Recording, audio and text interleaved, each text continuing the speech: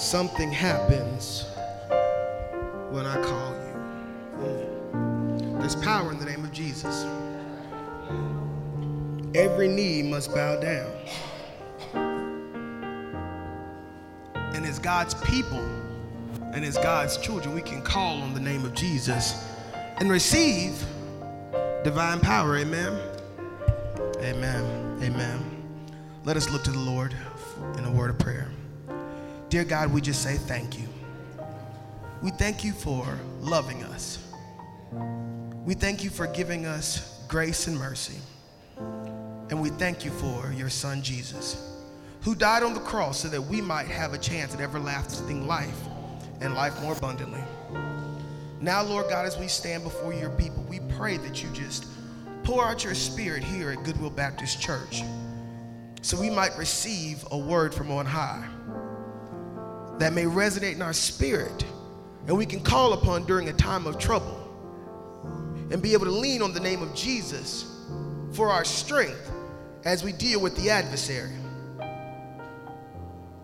I pray now, Lord God, that your word goes forth boldly. Let it go forth clearly, and let your people receive your word today. Remove me now, Lord God, and receive only your power and your presence here in this place. We ask these things in your son, Jesus Christ's name. Amen. Amen. First off, I thank God for giving me a word to share with his people. And I thank Pastor for giving me the opportunity to stand before you and share God's word. Amen. Amen. Our scripture today is a very familiar passage of David and Goliath. And everybody knows the story of David and Goliath in some form or fashion. Even people who don't spend time in church have heard of David and Goliath. We use it all the time. We use it as a metaphor of the underdog taking down the champion, or somebody who is considered to be vastly superior to them.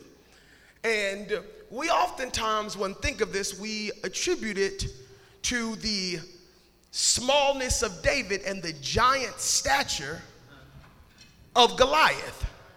And it makes it such an amazing story because of how small David is and how much of a giant Goliath is. And for some reason, last week, I was thinking about David and Goliath. And I was just contemplating the story in my head, and I thought about the fact that David, who's one of my favorite Old Testament characters, because he was a powerful, powerful man. His story is better than any book or any movie that you will ever come past. It's got everything in it from war and violence and murder, and it's got it all. And so I was thinking about that, and I was like, well, truthfully, David was completely prepared to fight Goliath. The man had been fighting lions and bears. And truthfully, you would stand a better chance fighting Goliath than a bear. For animals are naturally more ferocious and stronger than humans.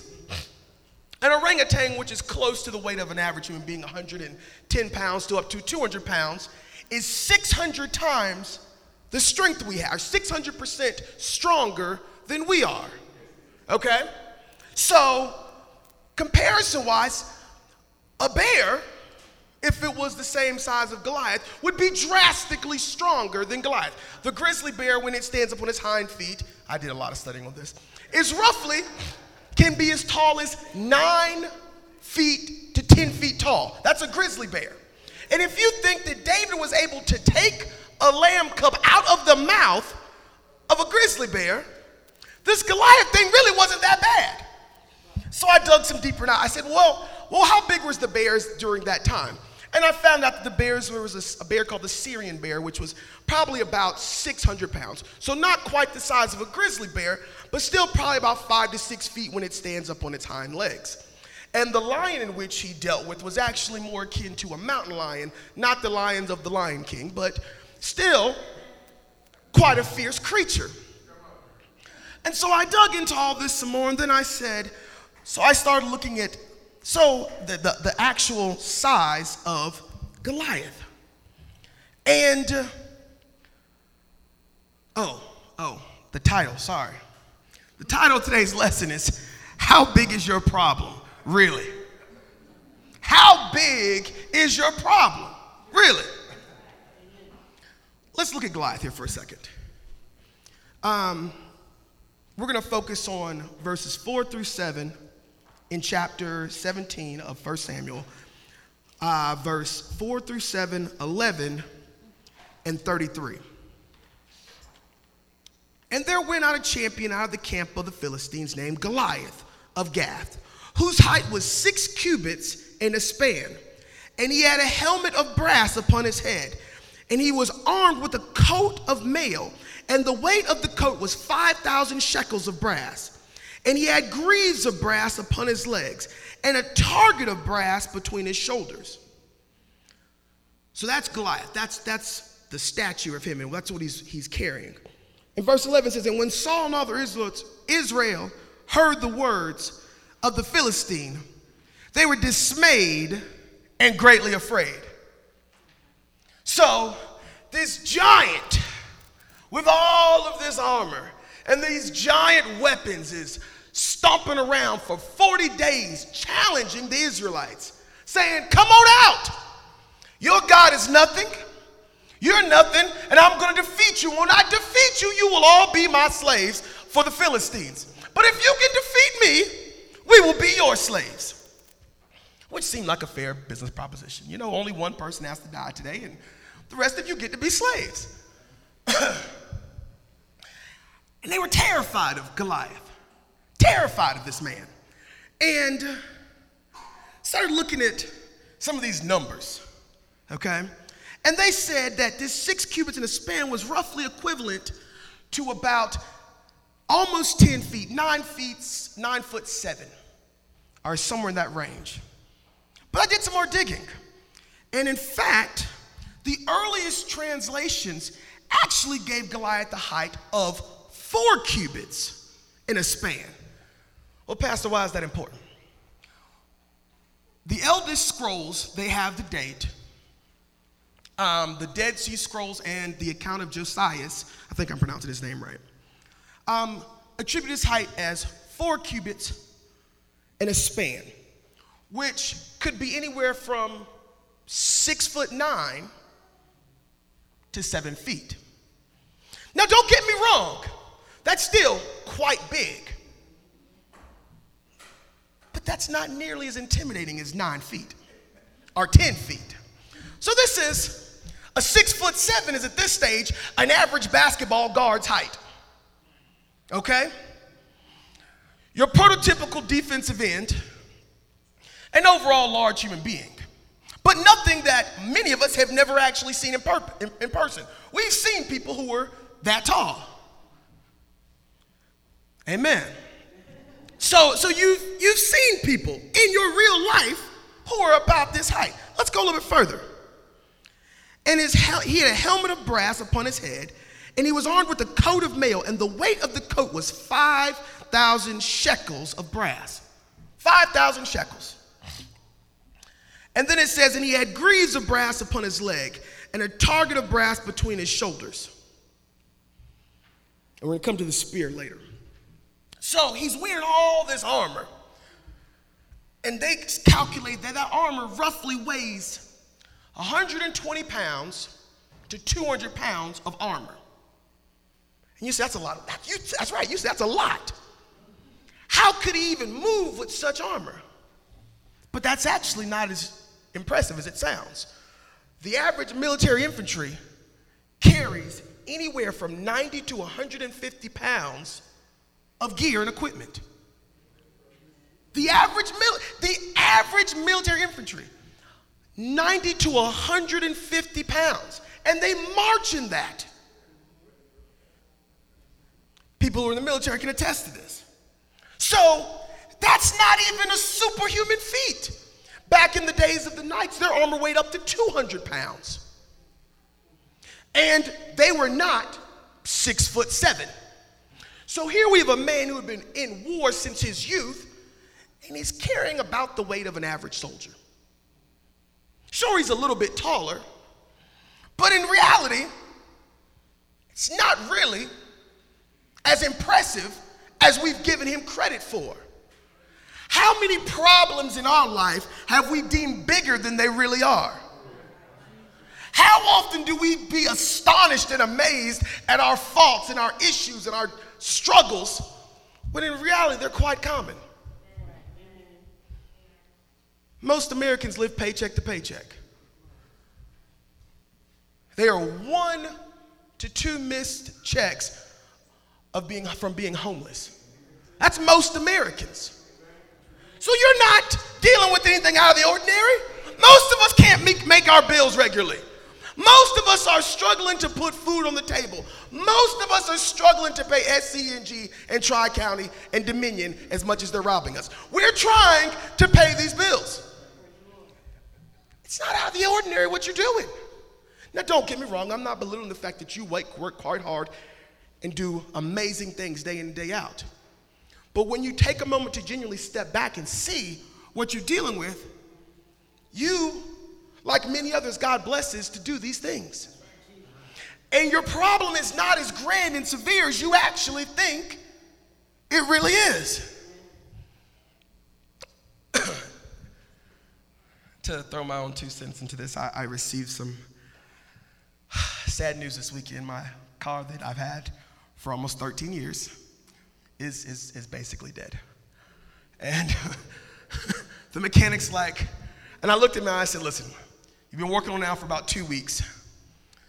I said, what? Seriously, is it gonna make it? He says, yeah, we could keep working on it. He said, but it's really not worth it to keep going through your car. That's why we don't really want to dig deep into it, because it's not worth it to fix it. And I understand. My car is a 2007, and it's now almost 2020. And when I went to CarMax to try to sell my car, they told me it was worth $1,000. And they said, is that okay? And I almost wanted to slap her and say, absolutely it's not okay. You can't disvalue my car like that. This car's a great. I was really hurt by that. And her audacity to even say, is that okay? And I'm like, I was like, I just got new tires. The tires are close. But anyway, and so I was saddened about my car being dead. But then I thought about it and I said, well, truthfully, I don't even drive my car that much right now.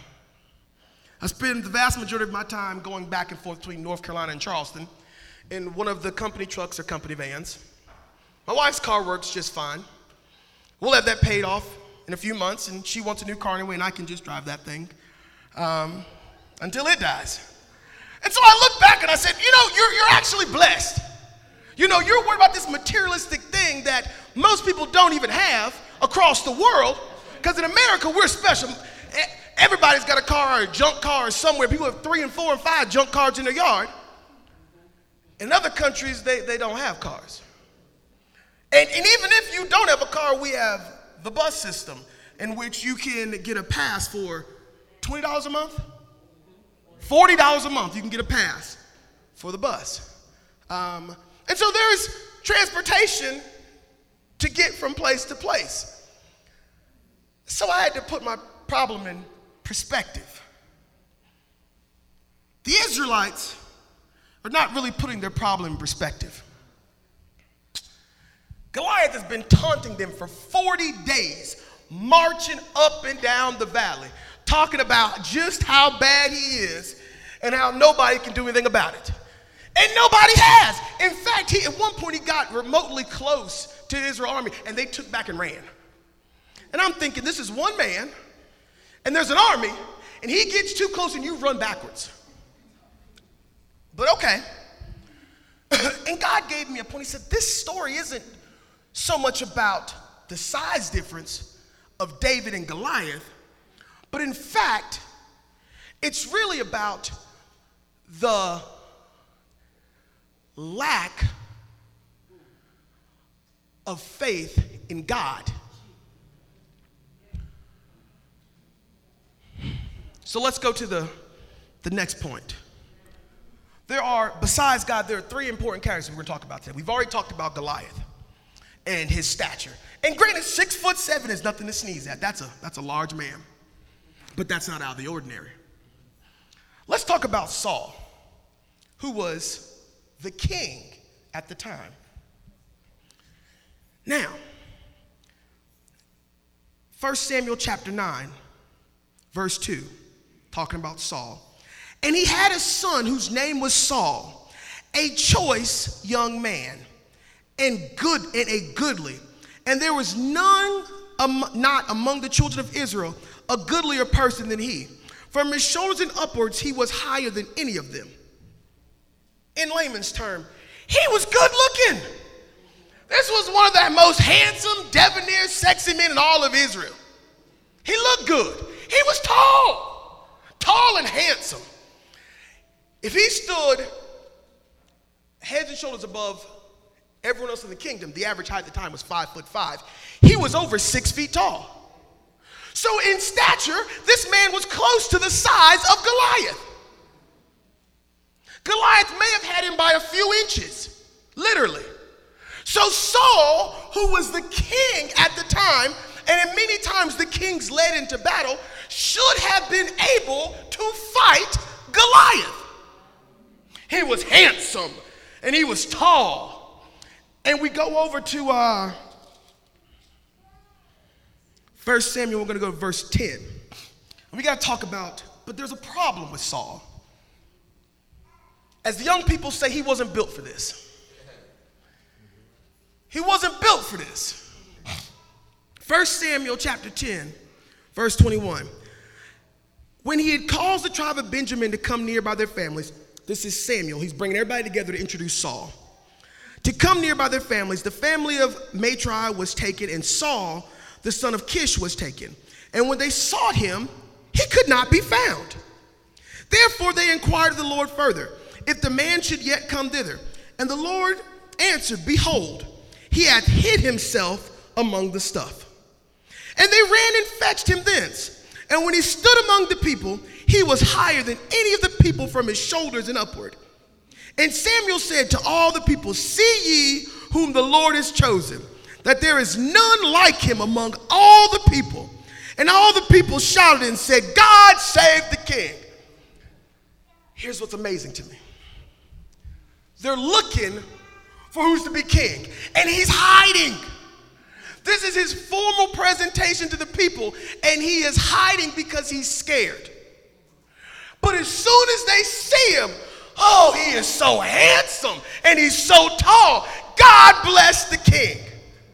They had found themselves in this situation because they no longer wanted to follow after Samuel, and more importantly, the Lord. And Samuel was really mad about this. He was like, these people done come against me, and God said, no, it's okay. They're not really against you, they're really against me. Because they didn't want to be led by Samuel. And really, they didn't trust the Lord. And they said, we want a king like everyone else has a king. And God said, fine, I'm gonna give you a king. I'm gonna give you just what you're looking for. Some big, tall, handsome man, here you go. And they loved him. They were excited about him. They were thrilled. They're like, look at how beautiful he is and how tall he is. But apparently nobody noticed the fact that this man was cowering, hiding amongst all the equipment. And that's who's supposed to lead and govern them. My second point, don't judge a book by its cover.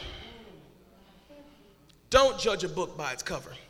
Saul was never prepared to be king or a leader or a militaristic person. The only backstory of Saul is that his father had lost some donkeys, and they sent him to go look for him. And he couldn't find him. And he's about to go back home and say, well, we need to hurry on back before Dad starts worrying about me too. These donkeys are gone. But instead, he gets sent to meet Samuel, and God anoints him as the king because he knew that's what the people were looking for. They wanted somebody that looked like all the other kings at the time. So we are now here, and we've seen this man, and we just think, oh, he's amazing. He's going to be great, and he looks so beautiful, and he's so tall, and He's going to be a great leader. And he's got nothing to show that he is qualified for this position. He's done nothing to prove himself. And in fact, it's evident in the way he leads, because time after time he tries to intimidate and scare people and threaten people and bully people. And oftentimes bullies are genuinely cowards anyway. And you can see how he tries to motivate and encourage the people of Israel to join the army by threatening them, saying, one scenario, he chops up an ox and sends them all across, and he says, if you don't come join the army, this is what's going to happen to you. And so the people are afraid, and they go and follow after him because he's so tall and handsome.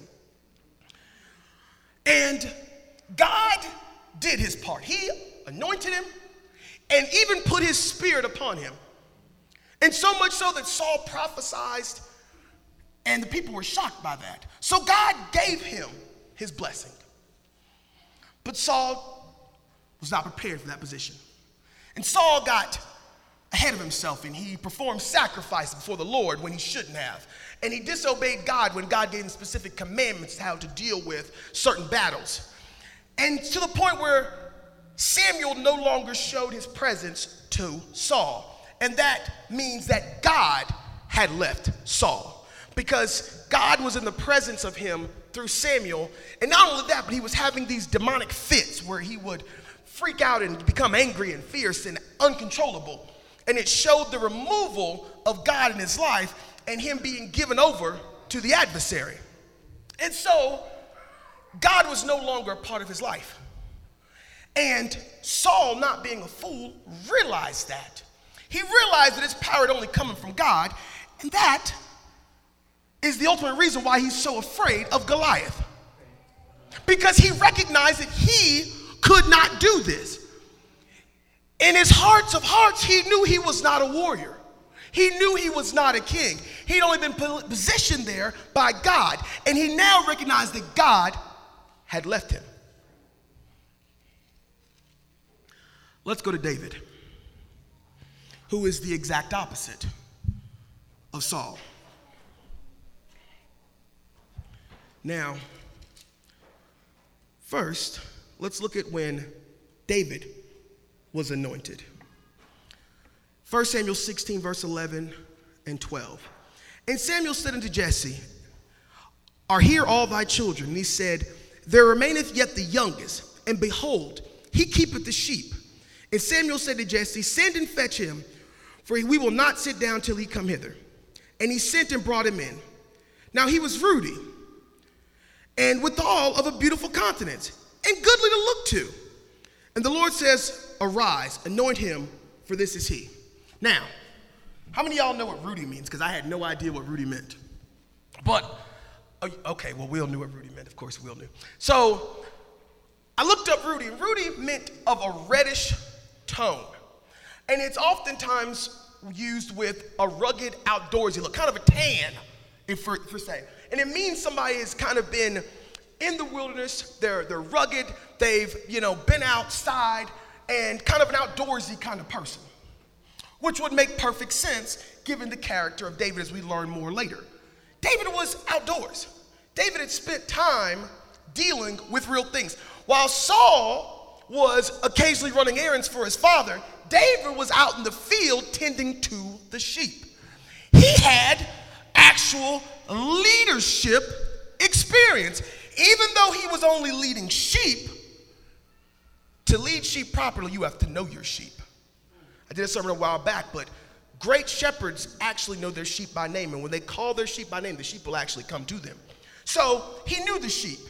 And we find out later that he was actually out there fighting for the sheep. When we look at 1 Samuel 17, and we go to verse 32. Now, backdrop now, David's come and he's brought his brothers some food because his dad said, go check on your brothers, see how they're doing. And he comes in with some food, and as he's talking to his brother, he hears Goliath going on about how big and bad he is and how he's the best and how nobody can beat him. And David's like, who is that? And they're like, that's Goliath. And the king said, if you can, whoever can kill him is going to become wealthy and marry his daughter. And David's like, well, that doesn't seem that hard. I'm going to go talk to Saul. So here we are, we're picking up with David talking to Saul. And David said to Saul, let no man's heart fail because of him. Thy servant will go and fight with the Philistine. Saul, look, I got this. I'll go take care of it. There was no concern from David. Okay? David was not intimidated by Goliath. And let's hear why. And Saul said to David, thou art not able to go against this Philistine to fight with him. For thou art but a youth, and he a man of war from his youth.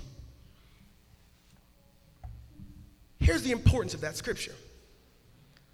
Saul did not say, you can't beat him because he's bigger than you. He simply said, he is a more experienced fighter than you. Does anybody else find that odd? That here a teenager who at most was probably 5'5", maybe 5 feet tall, is going to go up against a guy who is anywhere from 10 feet tall to 6'7". The reason why he doesn't bring up stature is because I'm led to believe, as many other theologians, that in fact he was closer to 6'7". And had it been a huge size difference as much as we thought about it, Saul just said, he's just too big for you. He's out of your league. But Saul didn't talk about size because Saul was over 6 feet tall. So size was not the problem. And even Saul recognized this was a man of war. He had been built for this. This is what he does. Saul knew he wasn't built for that. He knew he wasn't trained properly to go out and fight. And his concern was, David, I don't know if you can do this. And David said unto Saul, verse 34, thy servant kept his father's sheep. And there came a lion and a bear and took a lamb out of the flock. And I went after him, and I smote him and delivered it out of his mouth. And when he arose against me, I caught him by his beard and smote him and slew him. Thy servant slew both the lion and the bear. And this uncircumcised Philistine shall be as one of them, seeing he hath defiled the armies of the living God. David said, moreover, the Lord that delivered me out of the paw of the lion and out of the paw of the bear, he will deliver me out of the hand of this Philistine. And Saul said to David, go, and the Lord be with you. David said, listen, I can do this. It might not look like it to you, but I am fully qualified for this position. Sure, my resume may not be what you think it should be, but I've actually got skills that directly correlate with this current situation. God can let you do his will. And not only, third point, can God have you do his will, but God will prepare you to do his will. Many times as Christians, we're oftentimes intimidated in a situation. A position opens up for you. And you're like, I don't know if I'm qualified to do this. You are. You are absolutely qualified for that because God presented the opportunity to you and God has prepared you to do that opportunity. Well, I don't have a degree. I used to sell drugs, got a record, and I came from a single parent home and I had to raise my brothers and sisters. So, we know that you have great time management skills because you're able to keep a whole family together, maintain inventory, keep track of the product, know the value of said product, understand supply and demand, and are able to meet that and keep a good home family life. Very qualified for management. But to the average person, it may not look like that because they don't recognize the skill set that you possess. But the reality is you have been prepared for this situation. Well, I'm a stay-at-home mom and I've got 2 kids and, I barely finished school. But, I finished school and I'm looking for my first job. So you graduated school, time management, were able to set priorities and deadlines and turn everything in while taking care of 2 kids by yourself. I'd hire you. So you were equipped for said task. But to one person, it may not look like that. We have to understand as God's people, God has prepared us to do the things that he has opened up for us to do. We cannot be intimidated by the situation or the problem we think we're experiencing, because God would not have led us to this path and to this point if he were going to forsake us. David knew that God had gotten him to this point, took him from the lion, took him from the bear, and he was prepared to go into battle with Goliath. Let me come to my point. Many of us, maybe not many of us, some of us will fight at the drop of a dime. Drop of a dime, we'll fight. But if you see a barking dog, you go another way. You go another way. This man took a lamb out of a hungry lion and bear's mouth. Let me show you the difference between him and Saul. Saul told his servant, the donkeys are gone, let's head back home. I don't want dad to worry about us too. Saul went after one lamb and took it out of the mouth of the bear and the lion. One lamb, not one of the older ones, who was good sheep producing or good milk producing. A lamb, a baby. Said, no, I've got to keep track of every last one of you, even the smallest. Risked his life to make sure that that one lamb was safe. He took care of the people he was managing. He saw and looked out for their best interests. From the most important to the least important, he was prepared to be in leadership and oversee the people. He had combat experience, the likes of which many of us will never know. He didn't fight with people of his own stature, same mental strength, same physical strength. He fought with an animal whose most basic instinct is hunger and self-preservation. There is no more dangerous time to bother a dog than when it's eating. In fact, people who are dog owners know when you're looking at that dog, one of the things you test for a puppy is, are they food aggressive? Because you don't want to deal with that later.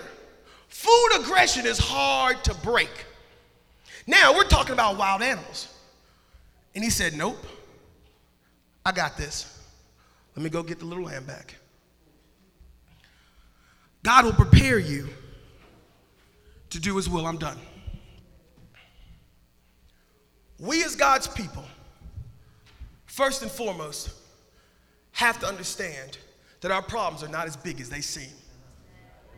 Many of us are dealing with things that everybody else is dealing with too. The adversary wants you to believe that it's just you and that you will surely die, you will not make it, and it's all going to come crashing down. But the truth is, everybody else is dealing with that too. And even when something comes against you that is truly terrifying, like brain cancer, God said, I've cured brain cancer many a time. That's nothing new for me. I've been dealing with this. I've been healing people. I've been bringing them back from the point of death, from after the point of death. Amen? And bringing them back. Your problem is not as big as you think it is. And you can't judge everything by what it looks like. Just because it looks nice doesn't mean it is nice. Just because it looks good doesn't mean it is good. What glitters ain't always gold. And third point, God will prepare you to do what he's called you to do. God will not leave you after he's brought you to a certain point. If he's taken you to that point, he's told you and showed you a vision, he is going to keep you. He is going to take you through that thing he told you he would get you to. He will complete his work in you. And we have to be able to depend on God and know that God does not lie. And when God has told you, I've set this before you, and you don't see how it's... David was anointed to be king, and he was tending sheep still. When he went down to deal with his brothers, he left the field of sheep. This man was supposed to be king, but he's still tending sheep. Those don't go together. But David wasn't disheartened. He didn't say, I hate these sheep. David said, fine, I'm going to do what God has said for me to do. But while I am doing that, I'm going to do what I am currently in the place of.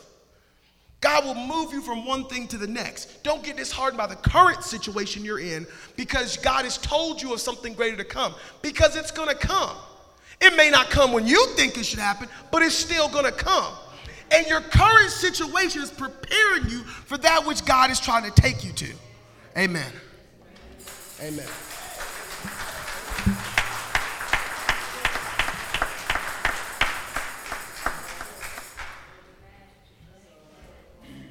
Amen. Can we give the Lord a hand clap of praise? Amen. Truly, we must all understand that our problems are not as big as our God. As Reverend Patterson reminds us, God will equip us as he